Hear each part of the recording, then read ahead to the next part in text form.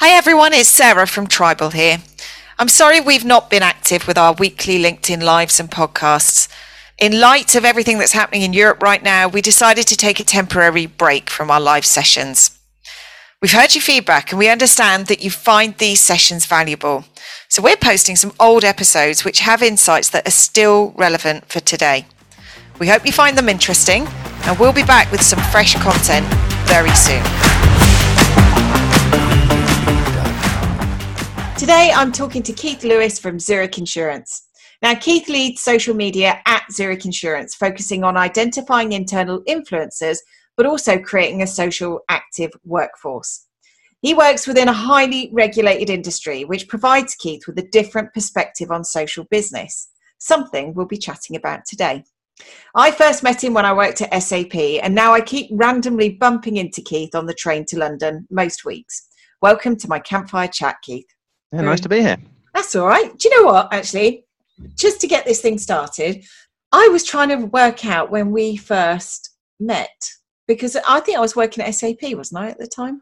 I've got a sneaking suspicion you may just have left. Is that what it was? Because you thought I was still in Norway. I thought you were still in Norway, and I heard a podcast that you'd been on and dropped you a line. So if you ever happen to be travelling through the UK, then let me know and I'll meet. It'd be good to chat. And you said, I think I might live down the road now. Which literally. Indeed you do. Yeah, about a mile away. Yeah, so it's nice to bump into you on the travels every now and again, and of course I know sessions that you run. That is hilarious, right? So for those listening, Keith and I randomly keep bumping into each other on the train, don't we, to and from London. And it's just weird, isn't it? Because you're walking through the carriage just as you're about to get off, and that's when you see me. So we need to sort this out a little bit. So. Train carriage app somewhere along the line. Yeah. Where are you on the train? But what also I think is an amazing story is when we did first meet, I was 8 months pregnant, about to have a baby. Yeah, you were very pregnant, I remember. Yes, and your wife does pregnancy classes, doesn't she? So, actually, and also post baby. So, within meeting you, I booked a class because I was about to have my baby, and luckily your wife helped me through it, which was amazing. Teamwork. It is, isn't it? It's amazing here, and that actually is the power of social, isn't it? You get to meet people that you never would have thought of. So it's brilliant. Right. Anyway, so let's talk about business. You're in comms, and you've got a PR background, haven't you? Yeah, so, very much so. Most of the people I talk to around social business come from a marketing background. So how did you find yourself in a social media role? Yeah, as ever with career routes, it's sort of part by accident and circumstance, and a little bit part by design. So my background's media and PR. So I was in the press office at Zurich, in different roles, media relations, and focusing on the PR side of things. And then, of course, the social world got in the way, and I kind of realised quite early on that there was an opportunity there from a media perspective and how we keep talking to, from a press office perspective, how we talk to journalists and how we keep that conversation going in between the times where we don't have a story for them or we don't have a problem that they need to talk to us about. So I kind of developed that. And then being in a large organisation, we had a restructure and there was a gap that needed filling, and I've sort of flagged up that, so that's something I could do, and we kind of changed the role slightly and ended up as social media and social business manager, and that's kind of how it built up from there. Yeah, I sit across different parts of the business. So yes, I'm in our corporate affairs team, but I keep really close links to our internal comms team, which is part of our HR net team, but then also with marketing as well. So yes, while don't have a marketing background, I certainly work really closely with all those parts of the business. But what I love about that, and it kind of happened with me at SAP too, is that you've kind of created this role, and you spotted the opportunity for why the business needed it, but also your interests and curiosity, and you kind of built the role around that, which is pretty cool, I think. So, yeah, I think you've got to do that nowadays. If you see an opportunity, given the scale of change and the pace of change that we see, no matter what part of the business world that you operate in, the future will be vastly different. So we've got to kind of look to those gaps and see what's coming up and position yourself to make the most of it when it happens. And I think actually on that, encouraging employees to be innovative in this digital world, and to spot where there's gaps and where you could actually fill that, and where you've got an idea, and brilliant. And it's never been easier to do that. If you look around with things like automation, and whilst that's scary for some people, it's both scary and a massive opportunity. So it's been able to see into the future and look at what those gaps might be and how you might transition yourself and whatever it is you're doing into that gap, because that's where the future is heading. Absolutely. Now, social media in a regulated industry sounds a little bit sounds like scary territory. Okay, so and especially when you're talking about getting employees involved in that, it feels like it could be ultra cautious. Saying the wrong thing on social media, financial promotions, things like that. How do you manage that at Zurich? Yeah, you're absolutely right. That is a concern that we face every day. But the key thing for me is not hiding away from it. We kind of front it up. That no matter what part of the business you're in, for us as an insurance company, we've got people who deal in the life insurance side and general insurance side. No matter what your business is that your listeners are in, they will know what their red lines are about their particular regulatory spaces. So whether they're allowed to say X, Y, and Z, they already know that. And I just front up say, look, you already know what you're not allowed to say. So in public, if I put you in a room with people, you know what you can and what you can't say. And this is exactly the same. We're just changing the channel that conversation happens in. So yes, it's an issue and a concern. And that's the thing that I find does stop people. And I've got a slide that I use whenever I'm doing a presentation that says, what's stopping you? And we can help you get over those things, because whilst there are red areas that you can't touch, there's a whole world of other stuff that you could do to raise your profile, to talk about, to engage with your connections, your community on whatever platform you're on, that doesn't touch those red lines. But people get really anxious about the red lines, which stops them from doing everything else. So part of it is fronting it up and being really clear about it. And secondly is kind of showing them what they could do and bringing it back down to earth. So I did a couple of sessions this week with colleagues. So look, here's my diary. This is what my diary looks like, and this is how I would approach my social media world, looking at my diary. So whether it's an International Women's Day event on the Monday morning, whether it's taking my boys to their acro lessons on a Tuesday where I can work flexibly and work from the leisure centre while they're doing their thing, it allows us to do that. Whether it's a rugby training thing, so I'm a rugby referee as well, so I do that side of things. Whether it's a webinar about social media or social trends, that's a piece of content that can be created. Whether it's Friday the 13th, as it was a couple of weeks ago, all those things are triggers for social content, but none of which get anywhere close to a selling insurance regulated space. So it's kind of talking people and saying, start to think like this and don't worry so much about that. But if we're talking about that, the other thing we do is that we help employees to create the content around that, or we give them content that's already been approved. So it's been through you mentioned financial promotions team, or through the regulatory space, where it's been signed off and it's in the public domain from marketing, and we put that into our employee advocacy platform that they can then share on with some words that we'll write for them as well. So we're kind of ticking that box as well and making it really easy for them to still talk about their area of expertise that is regulated, but in a compliant and a kind of safe way.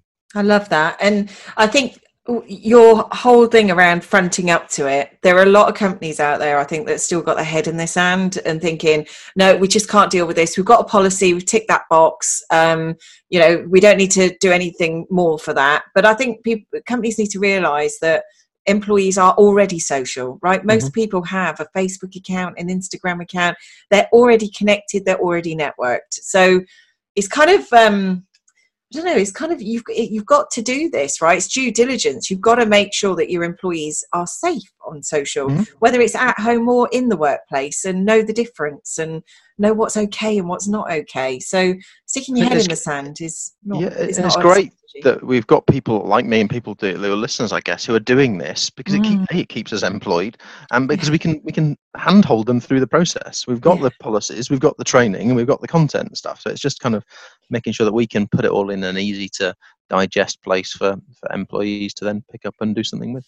Brilliant. Now, we've talked before, and you've done a webinar with us about this. This fascinates me, the connection between internal social activation of employees and their ability to be successful externally on social media. It's something that you do really well, and I've not seen a lot of companies made that connection, because somebody else in the organisation is managing the enterprise social network and somebody else is doing advocacy. So can you tell us a little bit more about how you've pulled these two together and examples of how it's worked really well? Yeah, again, another one of those sort of coincidence and opportunity moments where we had Yammer in the past, and we kind of realised that the opportunity that would have from an internal comms perspective, and at the time I was part of the internal comms world.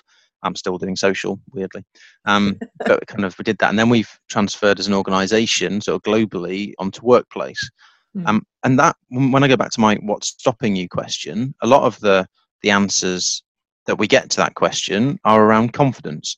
So having the internal space where it's, if you're going to mess it up, you're going to do it amongst friends and colleagues, which can also be a bit scary, but it helps people get going.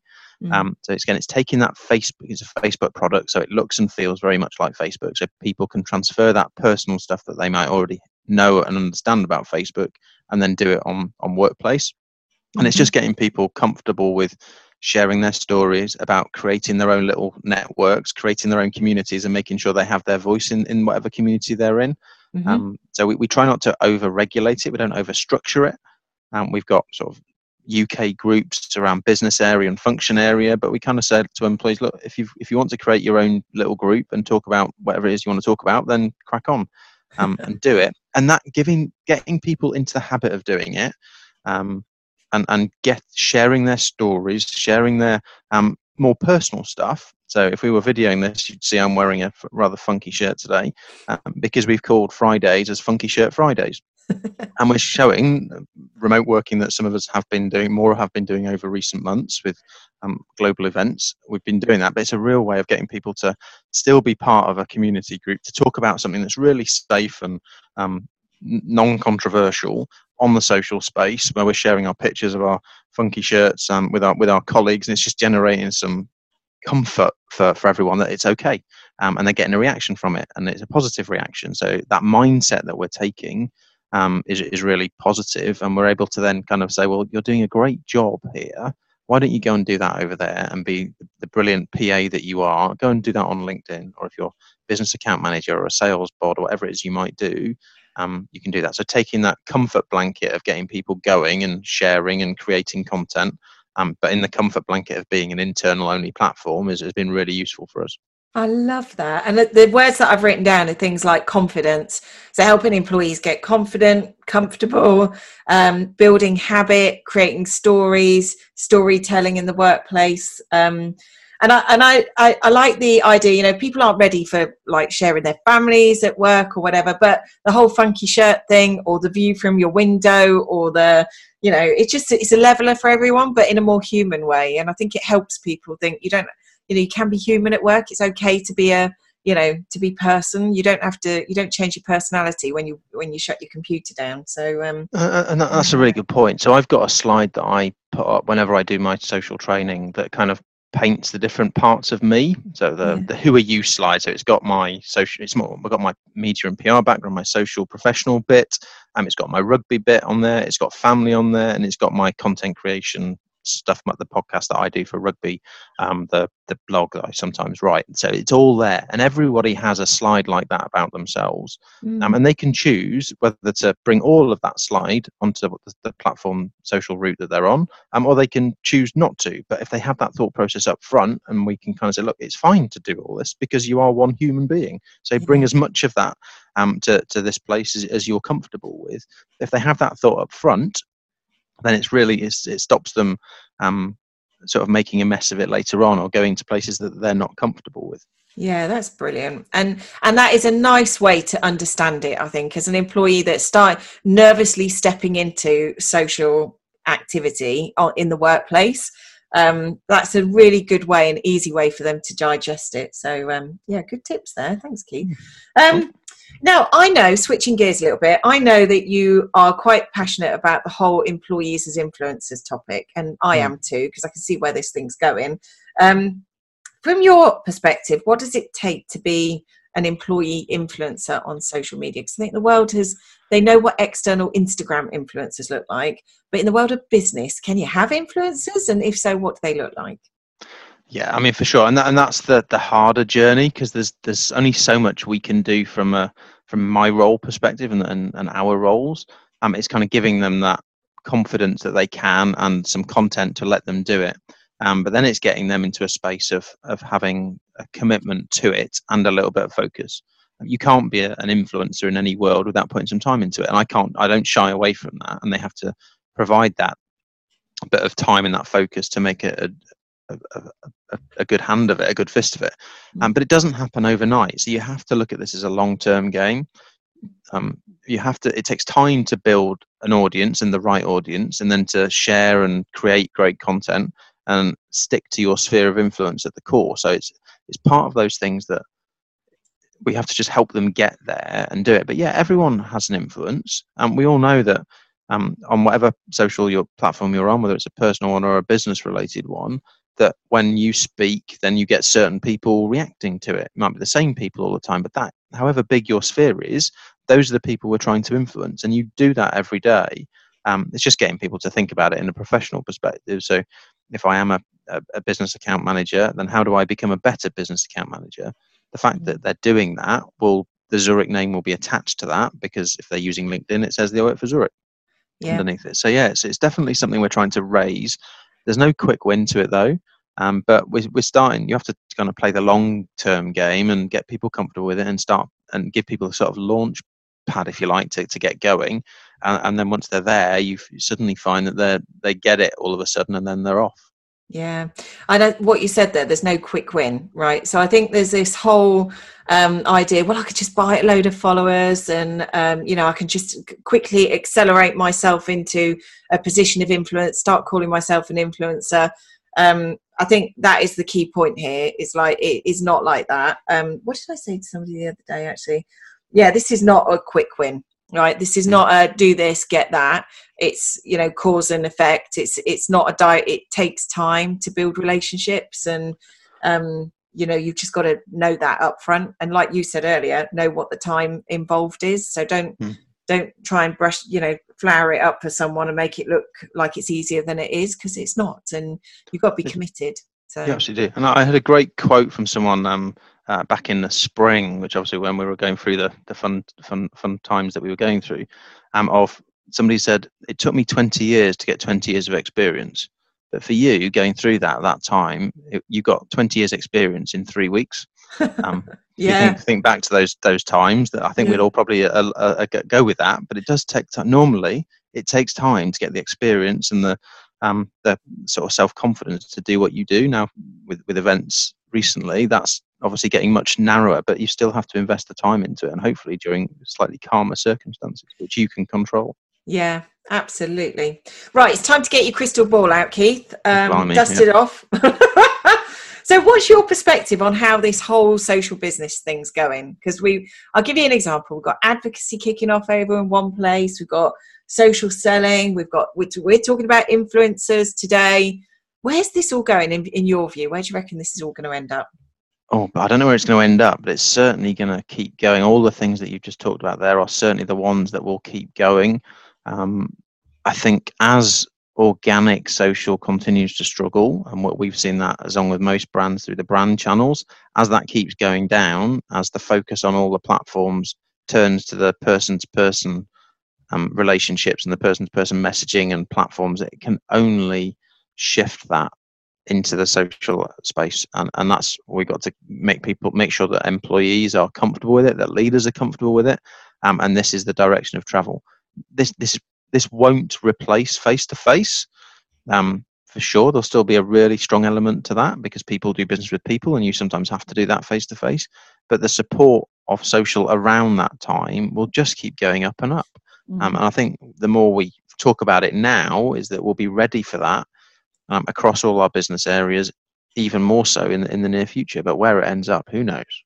And I also, where I don't know enough about this, but it's on my mind, is like how you start to attract talent to a company through the voice of the employees that already work there. You get a feel, you get a measure, you get a a sense of the personality of the business, the values of the business from the people that work there through the content and, that they're sharing on social media. And I think it's all connected to that. It's connected to how you recruit, but also purchasing decisions and how people want to partner with companies or people and how they operate on social. It's going to have an impact, isn't it? Absolutely. And look, we've got to just look back this year as to what we've just been through, and what we might still be going through and what might happen again. But we already know of companies in our minds who we've heard who have not particularly treated their employees well, or they've not treated their customers particularly well. And that will really drive future business behaviour. I think it's too early to really make a call on that as to at what level, but we're already starting to see it. So if you treat your employees right, they will become your best advocates, and people have been through that and have learned the hard way, or they've learned the best way. And we have seen, I can't put any numbers to it, it's too early, but we already know that people have been attracted to Zurich by the work that we've done to give employees the content to talk about us as an employer, as a company. Wow. And they wouldn't have even thought about working for an insurance company because insurance is deadly dull. It's really not. But most people think about that. They don't necessarily associate an insurance company as needing people with all the roles that we've got. Yeah. So giving all that power and empowerment to people to talk about us in the stuff that they're doing in there for our charity work through our Zurich Community Trust or our foundation globally, whether it's through our employee resource groups and our D&I groups and all that kind of stuff, is really gives a voice to our employees about what we're like as a company to work for. So we absolutely do see that, and that won't have changed, and it will change depending on how people perceive your organisation to be from what they hear and see on social. I think that's it. You've nailed it there, and it's about behaving ethically, credibly, transparently. Do you know what I mean? And I think this is gonna attract a certain type of employee. It's bigger than social selling. It's bigger than advocacy. It's connected to culture, and I'm just fascinated. Sorry, I asked you for your crystal ball, but you did. But we talked about this at the start of the year when Edelman came out, where it really flagged that people would rather do business with firms that do it the right way, not necessarily do it well. Yeah. And if you think about us as an insurance company, look, people sometimes come to us with claims and we don't pay them because they're not covered. Now that's a really bad customer experience. It's the right customer experience from our perspective, how we do that. And if we're doing that from a strong community position or a strong ethical position, then people are much more likely to have that in mind as they accept those decisions that we make. If we're doing it for the right reason, even if they don't like it, then that's a much better position to be in. And we've got a job to sort of tell that story as communicators, I guess. Yeah, and I think actually I've just written down, employees are part of the bigger brand story, and they will be increasingly over the next years, I think. And the quicker you come to realise that and embrace that and turn it into something that's more positive for your brand, then you're going to be moving away from the click share, let's just get some content out there. You've got to start thinking bigger about this and how it impacts the business. Brilliant, Keith. It's always a pleasure to chat to you. I think we're going to have to sort this out on the train though, so we can actually find each other, so we can sit together for a bit long. Maybe you don't want to. Let's make it happen. I was going to say, I'll bring the coffee, you bring the donuts. Oh, you don't need to ask me twice there, I'll tell you. Thanks so much, Keith. I really appreciate it. It's great chatting to you, as always. Pleasure. Thanks, Sarah. Thanks for listening to this episode. If you found it insightful, it would be awesome if you could leave us a rating on the Apple Podcast, or if you could share the podcast with one of your friends or colleagues.